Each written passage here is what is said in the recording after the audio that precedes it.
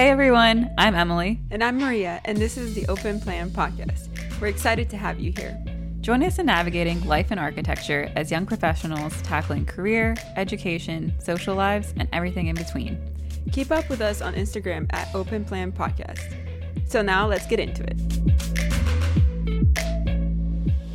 Hey everyone, welcome back to Open Plan Podcast. I'm your host, Emily, and today I'm going to be doing a solo episode, missing my co-host, Maria, who typically hosts the podcast with me.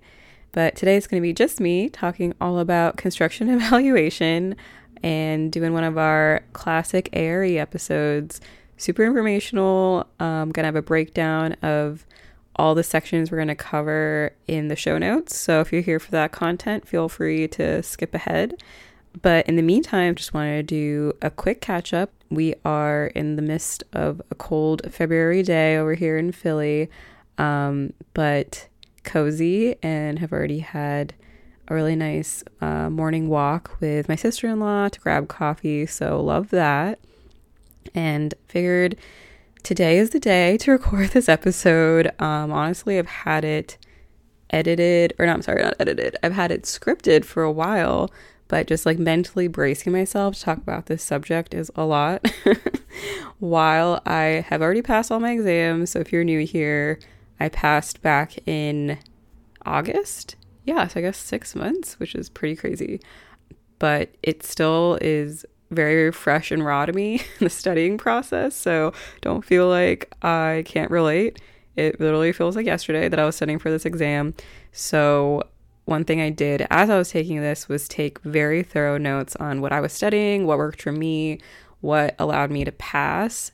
So hopefully this episode is helpful for you guys who are about to take CE, whether it's your first time or a second try.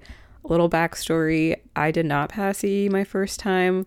I went in thinking it was a very different exam than what it was.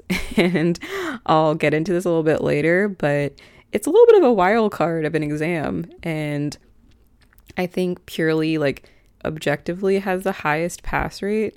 So when I saw that, I was like, wow, like that's embarrassing that I failed the exam that has like the highest pass rate. But I think it's a very common exam to fail. And first off, don't let that arbitrary number get to you. I don't know why it let me, but you will get it eventually. And I managed to pass it the second time. So without further ado, I'm going to dive into CE, first starting out with the breakdown of the exam, then getting into the sections and content of the exam. And then if you stick around for the end, I'm going to talk about kind of like miscellaneous tips, my study materials, and then just kind of some like test taking strategies that worked for me. Hi everyone, Emily here. I'm so excited to talk about our partnership with Deskrits. Deskrits is truly the insider's guide to the ARE. Made by two young architects who recently passed their exams, the book breaks down all 6 exams into topic outlines and reading lists with specific pages to study from outside resources. For me, the hardest part of the ARE was figuring out what to study. I've used Deskrits personally as a study guide for my last 4 exams and couldn't recommend it enough. It's easy to follow, graphically pleasing, which is very important to us design people, and it's very thorough, not vague at all. My personal favorite are the Deskrits study sheets that cover objectives of each test in a super manageable way. The sheets only cover key topics, so you don't have to worry about sifting through any excess fluff. If you're interested, go to deskrits.com and use code OPP15 for 15% off. Happy studying! So CE has 5 sections. I'm going to start off with pre-construction activities, talk about what that is and maybe what a typical test question would look like. So pre-construction activities basically means interpreting the entire architect's roles and responsibilities during pre-construction based on the delivery method of the project. So what's delivery method? Delivery method means whether the project is a design bid build, which is a very traditional kind of format. You'll see that in government projects. You'll see it in, residential, that basically the architect is designing. Then they go through a process called bidding. Not necessarily the architect, but the architect helps the owner go through a process called bidding, where the owner takes the design the architect has created and bids it out to a contractor. The contractor is its own entity and has their own relationship with the owner. And actually the owner and architect work together on one contract, and then the owner and contractor have their own contract. So the architect doesn't really have a direct tie to the contractor. We're really just acting as an agent on behalf of the owner. So when we say we're assisting the owner with bidding, we're really just helping them vet out contractors, and we don't really have a direct relationship with the contractor. So we're basically just kind of like looking out for the owner, high level. So it's really important to know the key elements of bidding. So a lot of this includes what are the required documents for bidding. There's like a whole set of paperwork that goes into that kind of process. What are the typical procedures? And also what contracts goes into the bidding. And I'll get a little bit more specific on the exact names of those contracts in a little bit. But going back to the architect's responsibilities with bidding based on the project type, we kind of briefly talked about design, bid, build. So in that process, the architect is very involved with bidding because the contractor has not been bid on or picked yet. But that's very different in a delivery type like design build, where the contractor in this delivery has already been selected from the very beginning. So in design build, architect and contractor actually work together from day one. And this has a lot of pros and cons to it. If you've already studied for practice management and project management, I'm sure all of this sounds very familiar to you. But in this relationship, there actually is no bidding process because the contractor has already been selected from day one and is working hand in hand with the architect. So that whole phase of the project doesn't really come into play. So that in itself would be a test question. It'd be like, in which of these project delivery methods is architect extremely involved in bidding? And you immediately would be able to cross out design build. You would be able to really look at design bid build as the correct question, or the correct answer. So another thing for pre-construction activities is analyzing the criteria for selecting contractors. Some important things when selecting contractors are what's their reputation, have they done similar project types, and if so, what is the quality of their work?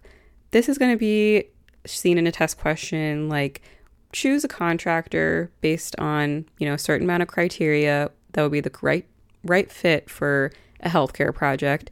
And the test would probably provide you with materials like past experience, past projects the contractor has worked on, whether there's hospitals involved in that, what their availability looks like, and what the timeline of this project is. So they really want you, like, this is something that would happen in the real world, to pick a contractor based on their experience, and they're going to provide that experience and really choose the right person for the job.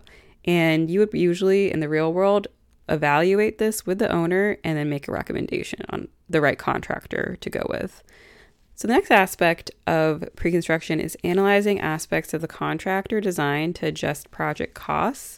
So as always, cost is always a huge driver in a project. You are going to find yourself at the end of design doing almost an evaluation or a value engineering on cutting costs of the project. If the owner is like, I can't pay that, or that's above our budget, what can we do to reduce it? So a lot of the times you can reduce things like the scope of the project, the quality, or the schedule. So how can you reduce the cost? You could do things like decide to swap out a carpet type and save money versus something that has a bigger impact. A lot of the times you'll pick and choose elements that the owner cares less about to save money, rather than something that's going to make a bigger impact, like getting rid of an entire bathroom or something that's in the program. So in the test questions, you're most likely, when they're going to say, what are ways to cut costs, you're going to avoid the question or the answers that are more scope related. So things that would most likely mean more to the owner than, for example, swapping out a floor that has a similar look but is cheaper.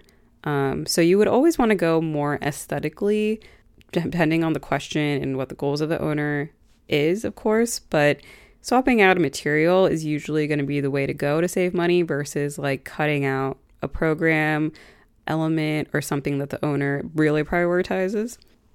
So now I'm going to do a sample test question for pre-construction activities, and this is taken directly from the NCARB handbook. So I'm going to read out the question, the answer selections, and then if you want to pause it and take a stab at it, I would suggest doing that. It's the best way to retain information for me is to actually take a stab at it, even if I don't know what the answers are. So I'm going to leave it up to you. But the test question is, which of the following should the contractor submit to the owner through the architect during the pre-construction phase of a traditional design build project? Select 3. A, certificates of required insurance. B, schedule of values. C, product submittals for long lead time items. D, application for first payment. E, list of proposed subcontractors. And F, lien releases from subcontractors. Now this is your time to pause. All right, so the correct answers are A, certificates of required insurance, B, schedule of values, and E, list of proposed subcontractors. These are the 3 items that the contractor is required to submit prior to construction. Product submittals was one of the answers, and that's not going to be correct because product submittals can't be submitted until a list of subcontractors are approved and subcontracts are awarded. So basically, product submittals doesn't really happen until much later in the construction administration process when construction has actually started and we're not there yet. And finally, F, lien releases from subcontractors was not correct because those are not required until before the final payment to the contractor, which we had mentioned no payments have been done during the bidding process, so you can eliminate that one. All right, moving on to section number 2 of construction and evaluation is construction observation. And this section addresses visiting the job site throughout the course of construction and the architect's roles and responsibilities while on the job site. So one big part of this section is you must know the difference between the architect's design intent and the contractor's means and methods. So one rule of thumb is never interfere with how a contractor does something. It's not an architect's job to evaluate the means of how they're doing the work, but rather the design. So always differentiate whether the architect steps in to comment on what the contractor is doing. It's never going to be like, don't use that hammer, don't use that nail, don't, install this a certain way. That's a means and method issue. But where you can step in is where something is deviating from the contract drawings and the contractor is doing something that does not follow that. But as a means and methods, no, do not get involved with that. And that's going to be something you're going to see on this exam a lot. It's going to be whether the architect is going to step into something or not. So that kind of comes back to the architect's roles and responsibilities on the job site. You're going to also have to recognize a lot of job site photos, things that are deviating from the design, things that look off. And this is actually the section that I failed because I did not have a lot of construction administration experience at the time when I took this. So when I saw a lot of these construction photos, I panicked and didn't know what I was looking at. It seemed a little bit too technical for me at that point, so I'd only studied PCM and PJM. So I'm going to address like how to study exactly this section a little bit later during the study portion of this. But outside of just looking at job site photos and kind of doing a pick and choose of very technical items in this section, there is still a lot of admin roles that fall into this. So you need to recognize the contractor's responsibilities to the architect. So that includes change orders, applications for payments, shop drawings, other submittals. These are like applications these are forms that you should be familiar with. And if you have them in your firm, I highly recommend looking at what change orders look like, what applications of payments look like, because these are things you're going to have to interpret on the exam as well. So third section of CE is administrative procedures and protocols. And this section is all about the documentation necessary to the construction process.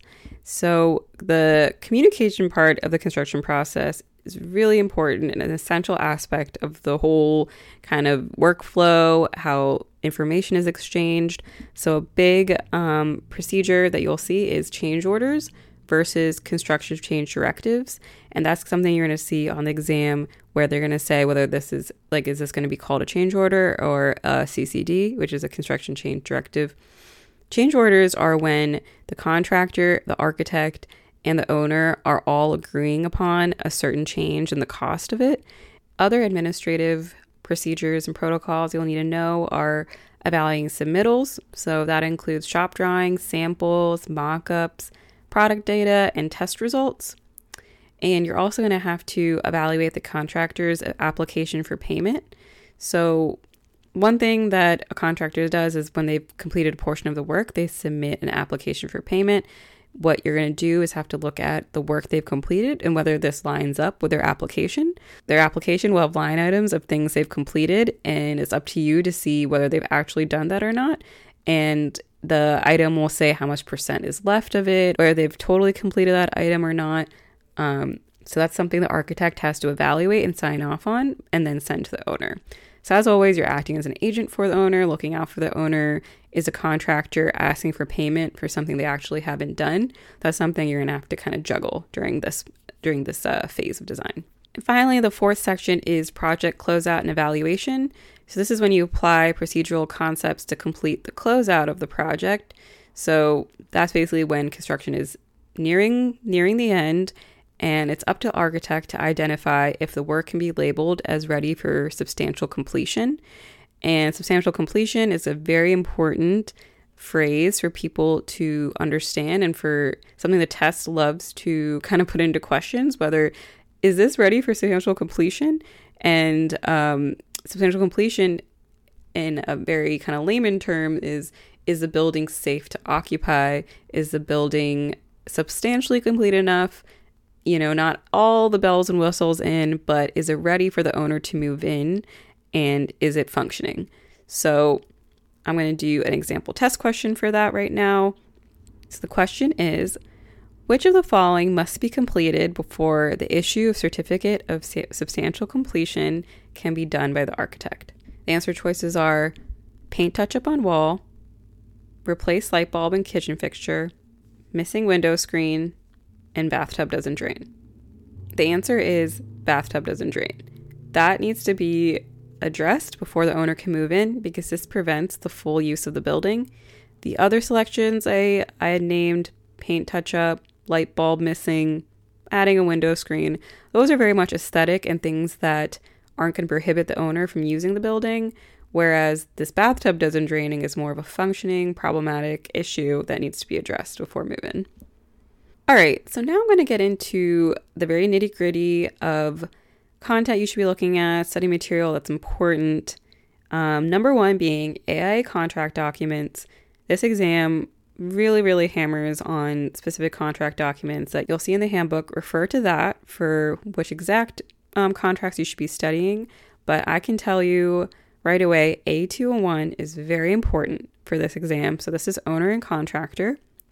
And of course, B0101 for owner architect. Other important forms to know are A701, C401, A305, and then finally the G700 series. So that's when you're going to see a lot of forms, and it's not necessarily like reading like a full-on multiple page document like A201 and B101. The G series is very much one pagers, so don't be intimidated, but you'll see things like a change order form, construction change directive form, application for payment. Those are all in the G series, and it's really important you memorize all of that. So it goes all the way from 701 to 716. So take a look at that. And by knowing these contracts well, I mean be familiar with who is responsible for what in different everyday situations. So know how long a contractor is responsible to correct the work. And right directly from the contract, it's actually 1 year from substantial completion. The contractor is tied to coming back and correcting the work without any additional cost to the owner. And another one would be, how long can the owner request a meeting with the architect to review facility operations and performance at no additional cost? And that is also 1 year from the date of substantial completion. And that is taken directly from the contract. So things like that are going to come up in the test. They're going to say, how long is this? And you're going to kind of have to not necessarily memorize these timelines, but I think it's better to have an understanding that yes, the contractor and architect are still tied to a project even after substantial completion.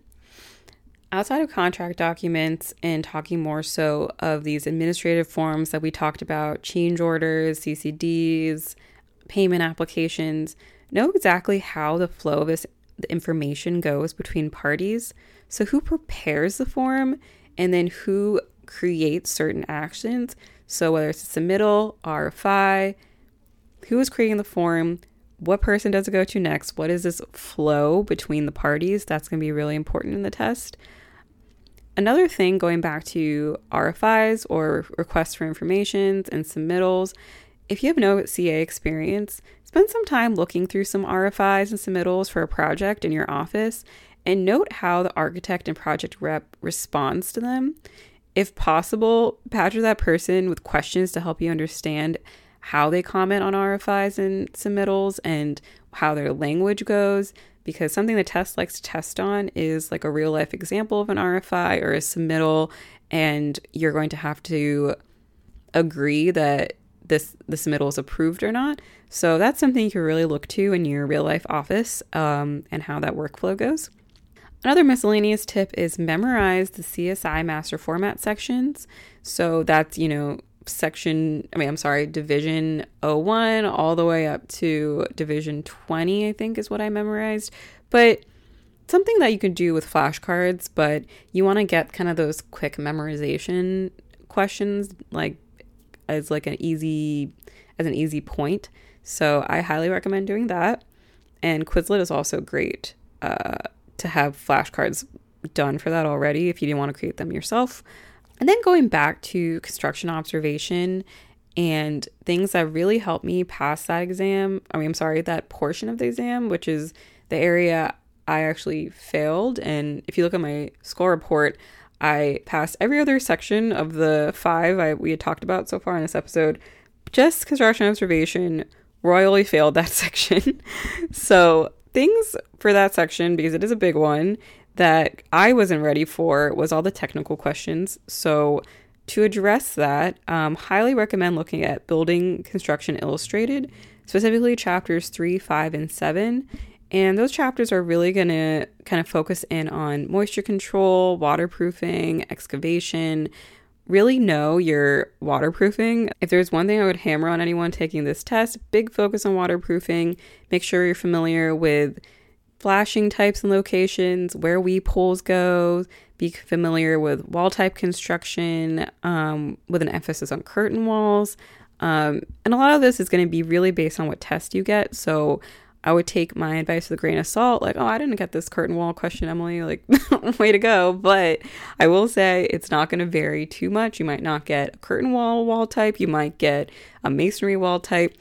But in general, kind of know that sandwich of what a typical wall type assembly is. And this is all stuff you could see in Building Construction Illustrated.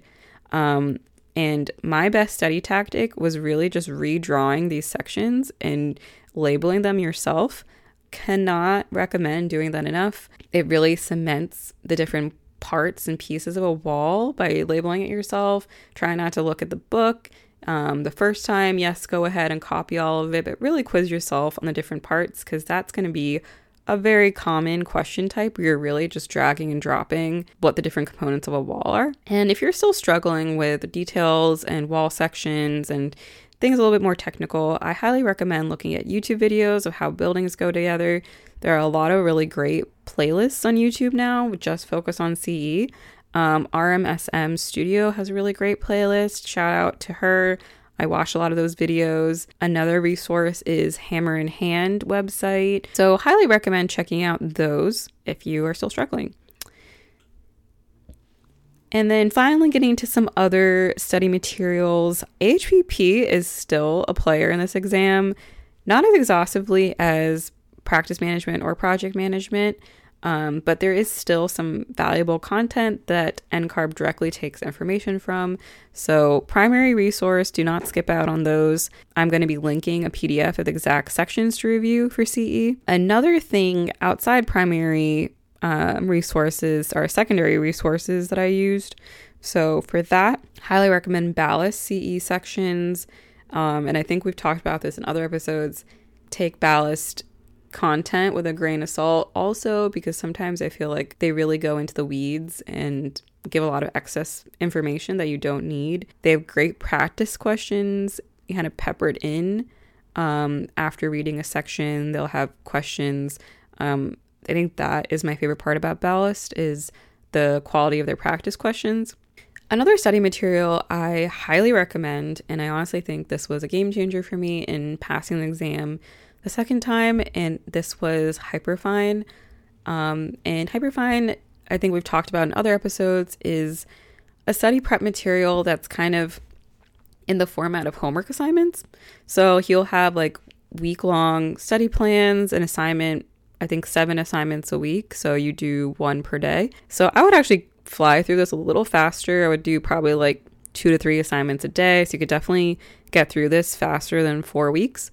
But I really like appreciated the references he used. He linked to a lot of online resources in his PDFs. So you can actually click on the hyperlinks like as you were doing the assignment, and amazing resources. And one thing he did was really help out the construction portion of the exam. He had that as a focus on his assignment, so that helped a lot. The other thing that really helped me pass, I think, the second time are Black Spectacles practice exams. Their practice exams to me are one of the closest to the exam content-wise.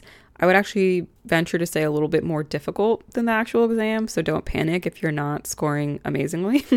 And I think I've been very transparent that I didn't pass any of my practice exams technically, and I still passed the real exam.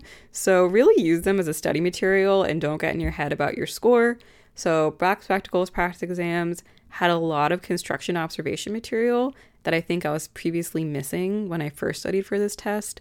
So highly recommend looking at them for practice exams. You know, I'm not preaching to spend a lot of money because you could really just keep buying and buying in this NCARB world, which I hate, honestly, that, you know, it's could be a money pit. So pick and choose. You know, I don't think you need a bajillion second party resources. You know, if you want to pick one source to get great practice exams for, I would say either Amber Book or Black Spectacles. And then finally Descrits, which, you know, is really the framework of how I would study and where I would, you know, look at what ballast sections to focus on, what part of Building Construction Illustrated. All this stuff I've kind of peppered into this episode really came from looking at the Descrits framework. And of course, I adjusted it to my own schedule, what resources I had on hand. And Hyperfine, I like kind of threw in myself. But I always recommend looking at Descrits as a nice place to start if you don't know where to start. All right, now I'm going to kind of end the episode with just random tips that really worked for me. And this is more like testing strategy, I guess, mental strategies. Number 1 being, do not second guess yourself and change your questions last minute. I cannot stress this enough. I think I was very guilty of doing this the first time I took CE. Or honestly, whenever I failed a test, I would always kick myself because, like, I would go back and really think about, like, I changed so many of my answers and they were probably right the first time. I don't know if there is, like, this is, like, a study-backed thing, but I think your first gut answer is usually the right one. So unless you really, really want to change it, like, you actually have, like, a resource or something you saw that actually confirms that, oh, you actually chose a wrong answer, then change it. But otherwise, I would really try to avoid doing that. Another tip, do not panic if you see a question that seems out of left field. CE is very notorious for this. You know, it's going to have a lot of those technical construction questions or even stuff you might see on PPD or PDD. Don't panic. Just try to remember it's going to be most likely a one-off, and the majority of the test is really going to be stuff you know. The contracts, the procedures, things that's in our study resources. So try to get out of your head and move on and stay positive. I know it's so disheartening to, you know, I was just talking about this with a friend, to have a question you don't know in the first couple questions is so disheartening because it kind of like sets the tone for the rest of your test. So believe me, that's happened to me. But even if you see a first question, a second question on your exam that you're like, I don't know this, try to get out of your head and be like, this is just the beginning. There's plenty of chances for you to make up for that. All right, everyone. So that was the CE episode. I hope you found it useful. I know it's very information packed. And even now I'm like catching my breath because there's a lot of info to just spew on you guys. I actually really enjoy doing these ARE episodes, weirdly. I want to share the resources that worked for me, and I want to get more people licensed in a realistic, affordable way. So yeah, hopefully that helps, and that's really the goal of our podcast, to create more transparency, no gatekeeping over here. We are open books. Thanks for listening as always, and you can follow us at Open Plan Podcast on Instagram, and as always, listen to your podcast on Spotify, Apple, or wherever you listen. Thank you so much for listening, and I'll catch you guys in the next one. Bye.